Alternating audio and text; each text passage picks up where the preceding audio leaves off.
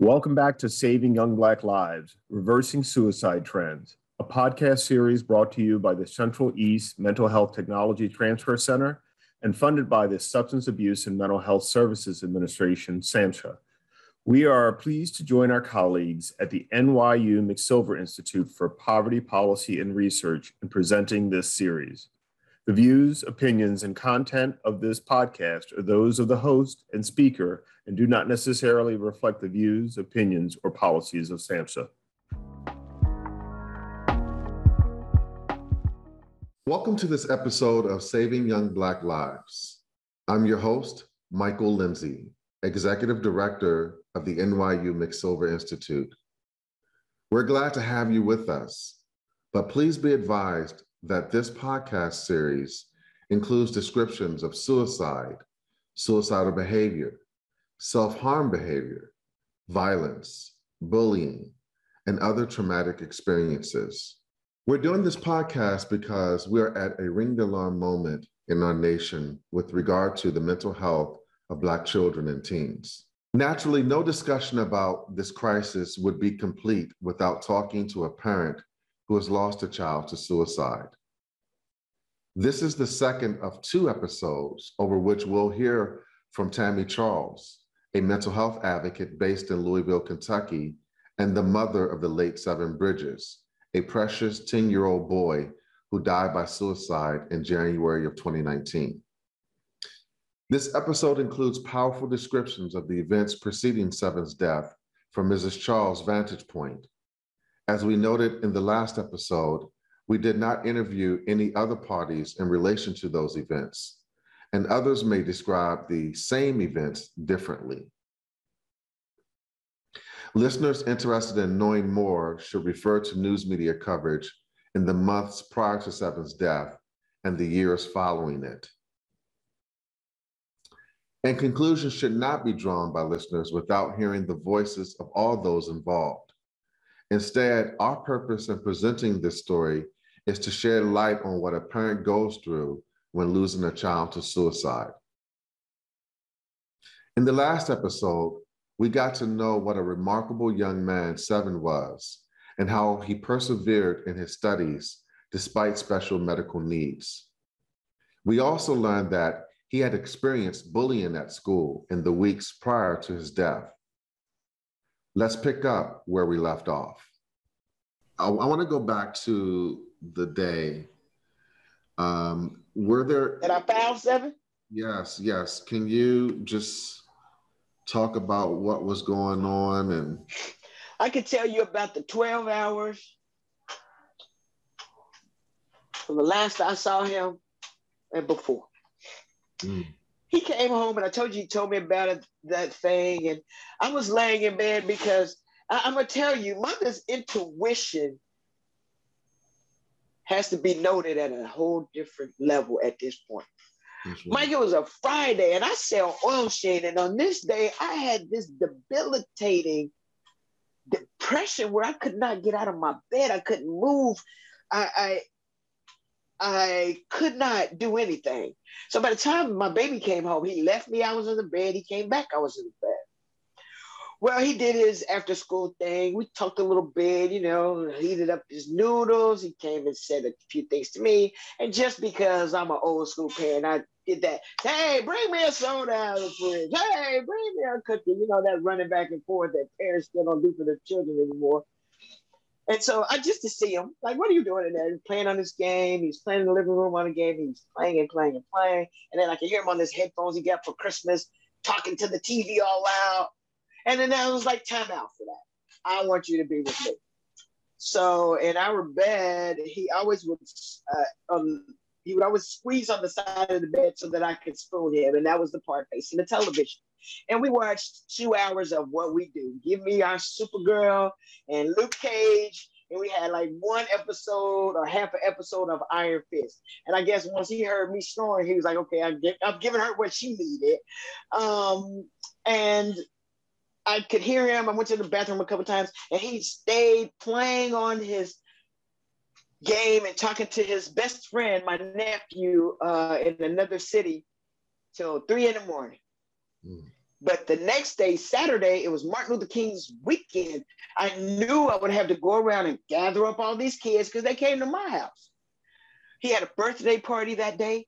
So we were down to one car, and I had to drop my husband off at choir rehearsal and then run to the grocery store to get all the snacks for his company.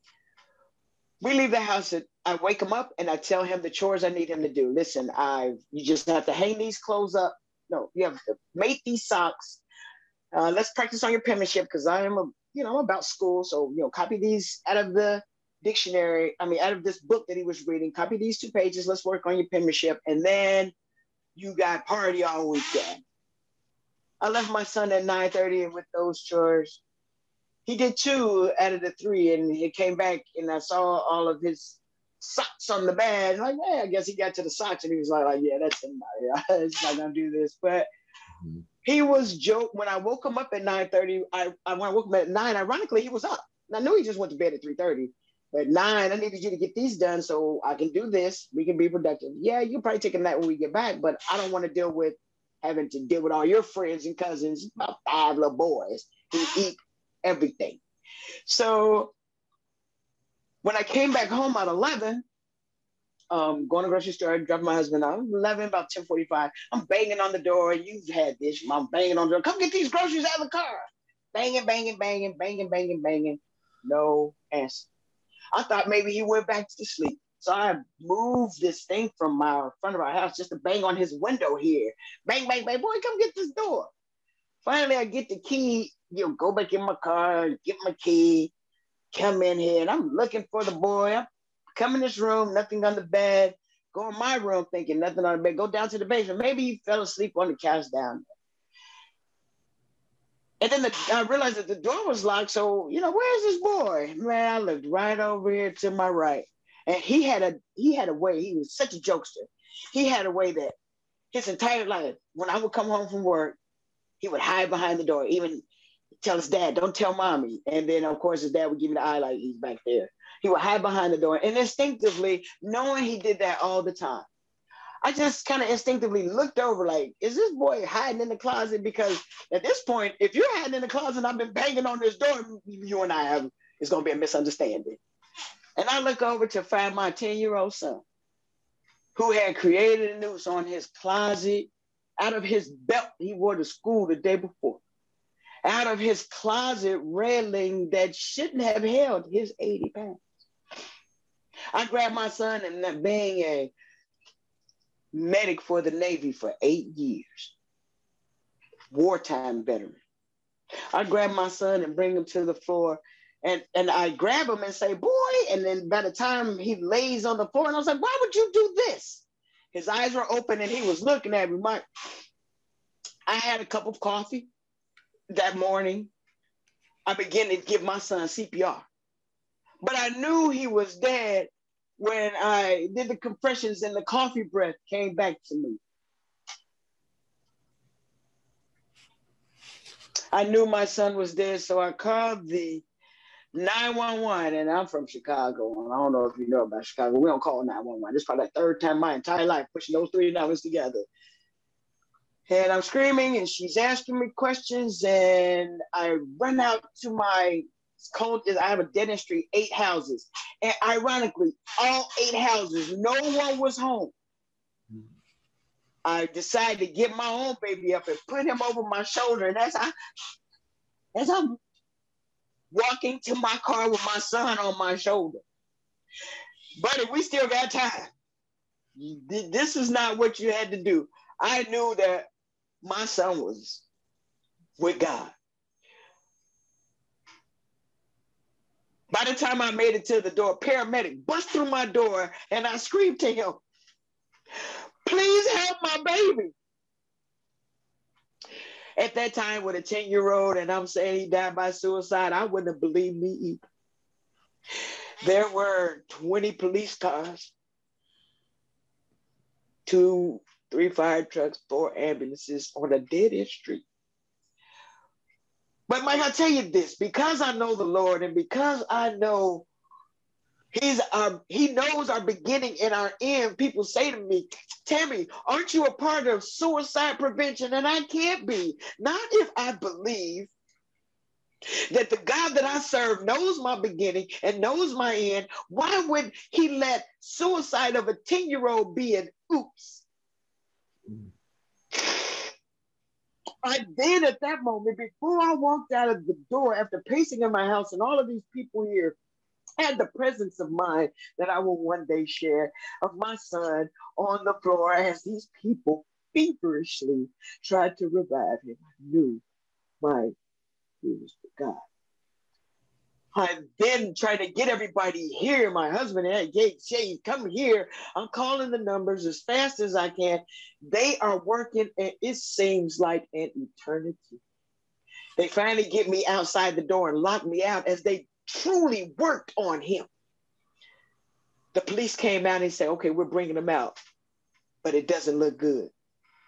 As they brought my son out of my house on a small gurney, my husband and I standing on the porch, we did not practice it. We did not say, we just begin to say to this lifeless body, 7, we love you. We're so proud of you. And we love you. And at that moment, with my large social media finding, and I'm a comedian, I put on there, my son has died and he was only 10 years old. I could not communicate suicide.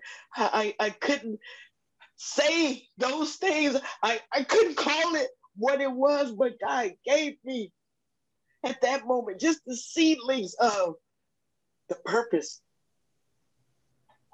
that was growing inside of me. And the God I serve, I already know he doesn't do one thing without doing the other, and it all has to be done for his glory. Yes, we can point to the bullying. Yes, we can point to mental health. Yes, we can point to all the other things, but Mike, what we have to do now, what you and your colleagues and your audience have to do now, first thing, and this is what 7 and I have done, this is my purpose, to really be the beacon of, hey, Black children, Black communities, Black families suffer from mental health and suicide. Sing it from the rooftops. We are a very inclusive community. So many of the children hear about the bills that can't be paid or about the food that they don't have. And please don't think that that doesn't contribute to their plight. Yes. Mothers around the world have reached out to me since 7 has died that have become parents of children who have completed suicide. And they said to me, well, he heard, we have enough food. So the oldest one, his mom reached out. He walked in front of a train because we were going to get put out. He was about to graduate and we couldn't feed him. Yeah. Had enough for the others. But your community needs to address the fact that, okay, can we just get past this part? I'm a comedian, I hear comedians, and I always hear in our spirit, like, oh, Black people won't kill themselves. And I'm just like, right here, hand up. And Mike, when I tell you this, and I've said this to you before, I haven't heard any other paper besides me talk about not only suicide, awareness for Black youth, Black male youth, women too, the little girls too, their mamas call me, Black male youth. And also have to, while I'm mourning my dead son, I don't have to combat it because of my spirituality, but I know in everything in the world comes balance. But I do have to be a little bit exposed to the fact that my 10-year-old completed suicide, and y'all think I killed him. Most parents call me and say, Tami, they say I did it. For starters, I would have to tell my family, do not defend me. And I say that just because I know that boy. and I know the truth. And hell, the coroners pay great for their medical license. Believe them. You don't have to believe me. What did the coroner say? So I didn't get caught in the back and forth of the anger and the hate. But I also, because I'm a compassionate person, understand you don't want to believe that a 10-year-old, a little boy, now what they got to be worried about? Everything. Yeah. What did happen over here was because of my son's death in the state of Kentucky, they put on their school website, the big B. If you feel like you're being bullied, hit that. And every single school in Kentucky, they have now a bully sheet. Why? Because one mom said something articulately. I wasn't scared of the microphone, and I didn't care who was listening. I didn't have any stigma of guilt, or I am so grounded in my faith. I'm telling the truth. It's not a perception. It is the facts. I am military. Documentation kills conversation. I've got emails, I got text messages, I got pictures. And with all of that, everybody said, sue, fight. Mike, I don't want to fight. You don't need. We want to solve, Mike. Yes. We want to solve a problem that we are just waking up that we have. My son's suicide went viral all over the world. Yeah. People began to talk in their homes, people of color, people of everything. It went all across every single dividing line, began to talk to their children, really talk to their children. And it happened in homes and in churches and in mosques and in schools and in daycare because of my son. Yes. International papers, all the major things ran the story about my son. Mm-hmm. And I say that because I just told you 8 kids in his same state, in his same city, died the same way, and we hadn't heard anything but my son. So the God that I serve and the work that we have to do, I have to say, the gift that I never thought that I would have. If my gift had to be the catalyst of you and I having this conversation, reaching millions of people or reaching one, we have done what we are supposed to do to keep it moving. Yeah. And I don't know where I am in this march, but I'm in the march. Tami, incredible strength. You just a few more questions. Sure. You are an expert, and just what we're learning about Black youth suicide through the lens of your life and the work that you're doing. Obviously, Seven's life.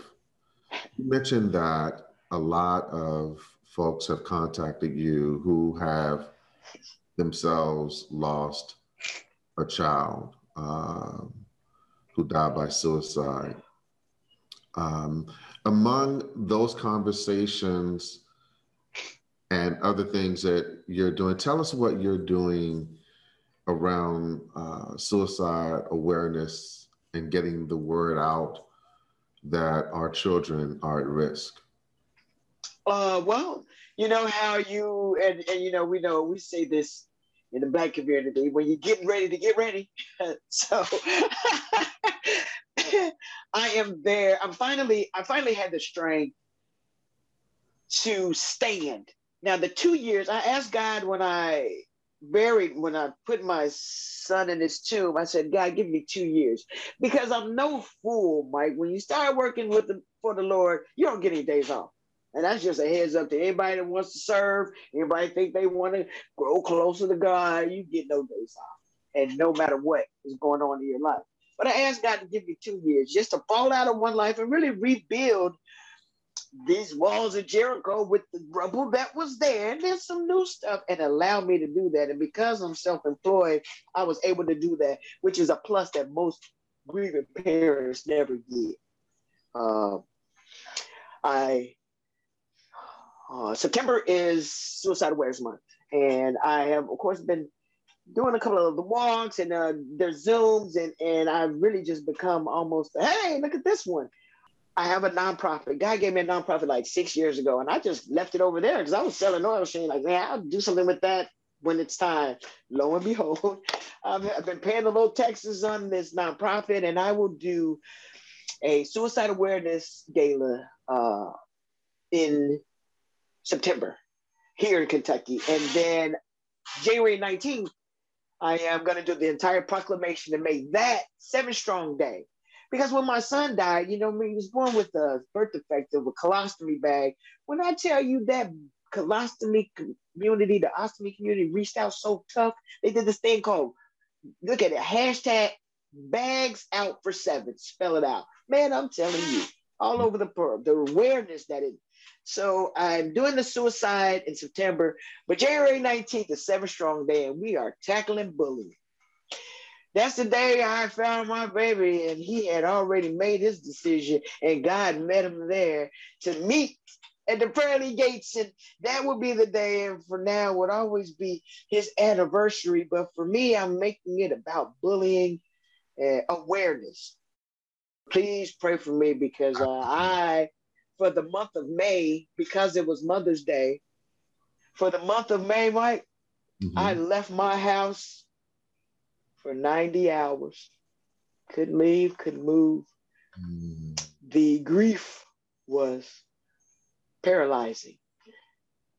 But today's June 1st, and May's over. And starting this again, more of what God has purposed me to do, because you called me, Mike. I was trying to mind my business and being my pity by myself. But this work, I know that I'm doing with you. I'm doing for God. And just what we got to do. Yes. My tears now are not tears of 2.5 years ago of grief and sorrow and mourning. My tears now are those of, like at the end of the Wiz, and then they saying, can you feel a brand new day? Those are tears too. And those tears are my blood, sweat, and tears of the work that I have to do surrounding suicide awareness, surrounding bullying awareness. And I'm talking about, this is not even grassroots, it's grass seeds. Yeah. So a couple more things. Sure. You're still grieving. Only spent 90 hours out of the house, it seems, in May. How are other family members doing with respect to Seven's passing?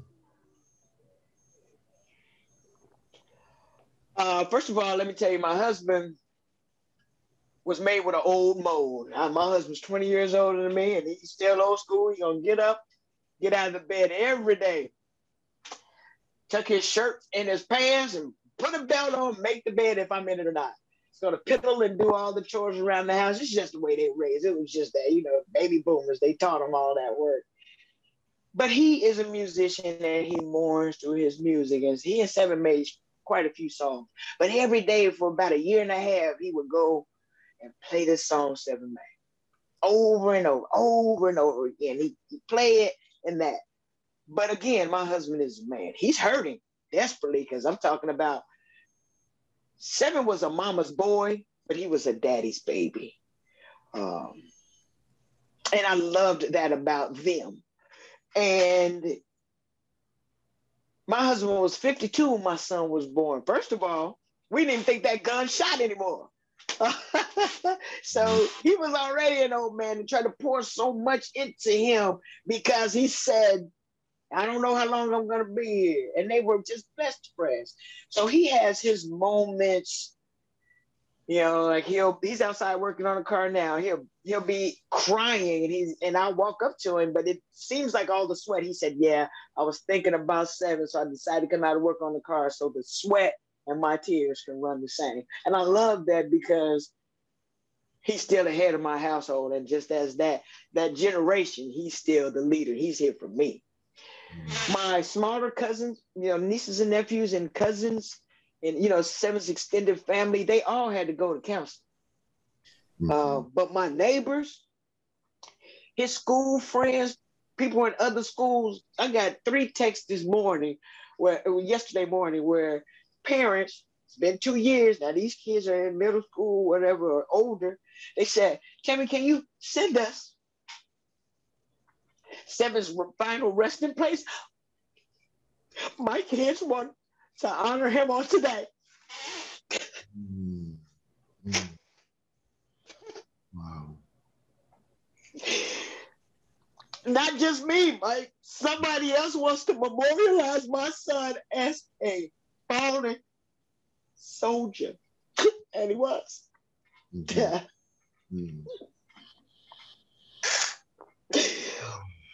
They sent me flowers. Memorial Day, I am a veteran. Everybody sent me a bunch of thank you for your service stuff. But they sent me flowers and said, when you go to Seven's grave, can you put these there for me? I got 3 sets of flowers, Mike. One from California, one from Florida, one from Arizona. People I absolutely don't know. The impact of this little boy is, how can I be sad? Right. When he's done what we taught him, you serve God by serving your community. How can I be mad? Mike, I'm not mad at anybody. I just want to remind our listeners that you're actually sitting in Seven's room, and those are pictures behind you of Seven. I think that's you and Seven. And one of the pictures. we were at a gala for our company. Seven owned his own business, and we were at the 50-year gala. Owned his own business? Yeah, I sell oil shea for a deli brand company, and he sold it. He started selling it at 5 years old. It was his own business. He had his own money. That's why he was able to do and go anywhere, because we never had the conversation that we have in most Black homes. You got any money? I never had to ask. He wanted to go here, and he wanted these many friends to go. He paid for all of them. Hey, I was just the Uber. And I taught him that at 4. He hung around with Dr. Joel Dudley Sr., millionaires, Black millionaires that look like him. He made money hands over fist, and I promise you, I don't even think the boy really ever learned how to break a dollar. Wow. But yeah, he owned his own business. He was his own man, his own accounts. I helped him manage it and reinvest. Yeah, he even paid 7% of the household bills. Oh my goodness! He started doing that when he was 6. So we take the $2,500, and he paid 7%, or the whatever it was. He paid 7% of it. Yeah, Tami. Aside from the bullying that had some effect on him, were there any other warning signs? Anything that would give you caution or worry about Seven even contemplating attempting suicide? Again, a word that never was raised in our home. So absolutely not. When I tell you, I would sleep in this same bed with my son often because we were watching television together. And he only did it because it let him stay up late. I was interested in all the Marvel series too. This dude had any and everything he could really ask for, except he kept asking his dad for a little brother, and that wasn't happening. But he had every single thing, had anything, even above and beyond. And we were never name brand family. We, I can get this, and then you and I can fly to for his 7th birthday. We flew him to Las Vegas. 7 turned 7, and he saw a dance group called the Jabberwockies that he loved. He loved to dance. There were no signs. There were no indications. My son lived 10 years. Yeah, almost 11, and he probably got 10 spankings ever. And that's a lot coming from Black family. My grandma from the South, she hit you first, she look at you, it's just what we were taught. She's just like, I don't even want to do this. I went to Catholic school and this whole Opus Day thing. I was just like, let's just keep the beans out of it. Nevertheless, this dude never had, not one time he wasn't downtrodden. He always had food. I mean, he had every single thing that other parents would come to me and say, this is why my child completed or has suicide ideologies. Now, I get a lot of them calls. They mamas calling me left and right. They just keep chucking these babies into this particular hospital because she said she feel like she want to end her life. So y'all chuck her in the hospital, but when she said she liked that boy and he was over there, y'all didn't do anything. No birth control, nobody asked her anything. Nobody asked her why she's scared of this particular uncle. But as soon as you say suicide, it's like so taboo. And I want to stop that, Mike. I want to make it where if I say suicide, be just as alarming. If I say he make me sick, I want to hit him with my car, or I heard a little 5-year-old say the other day, I hate myself. I was on the phone with his mama. He said, I hate myself. I had to hang up. And she was like, oh, it's going to be okay. Of course, right there is ringing to me, take that baby to the doctor.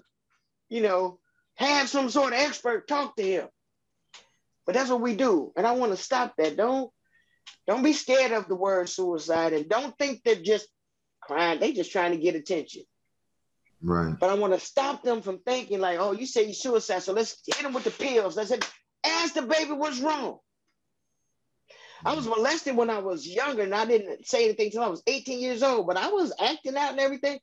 My mom even took me, but ask the baby what's wrong. Yeah. And see what, and those things that we do in our communities that we've just passed on as this is how it goes. All of those roads lead to completing suicide, attempting suicide, contemplating suicide. They all lead there because if I wasn't here, I couldn't feel like this or make you feel like this. And because I went to that Catholic school, I never thought of suicide. They beat purgatory into my brain so bad. I was like, hey, let me pick hot or cold, but I don't want that lukewarm. So it was nothing we talked about. Yeah. Nothing we had to. Even I never said, well, Black people don't kill themselves. I never said that. I was in the military. I was a medic. I know Black people kill themselves. Right. I know that they complete suicide.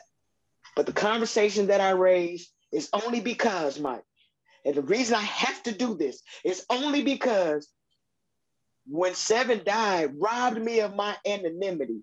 And even though you're looking at me with love, I know even for a sliver of time or just a sliver of me, that you are looking at somebody that is living any other parent's worst nightmare.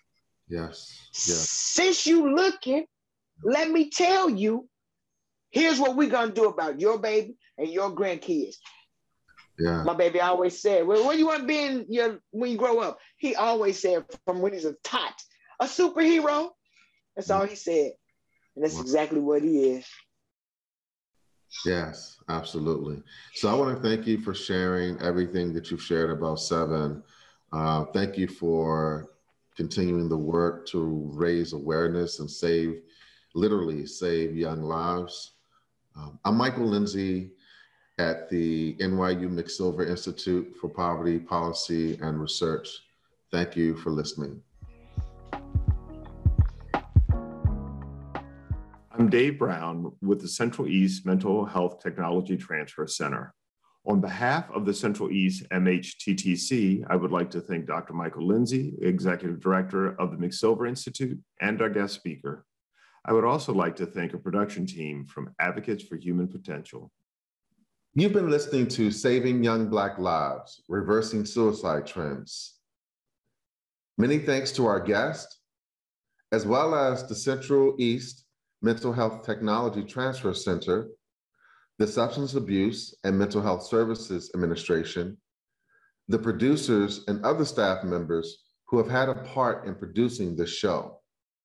The production team includes Oscar Morgan, Michael Thompson, Tamara Moreland, David Brown, Joe Manny, Zach Stewart, Cheryl Huggins Solomon, Miles Martin, and Crystal Francis. Learn more about the Central East MHTTC network at mhttcnetwork.org. Learn more about the NYU McSilver Institute and our work relating to Black youth suicide at mcsilver.nyu.edu. Thank you for listening.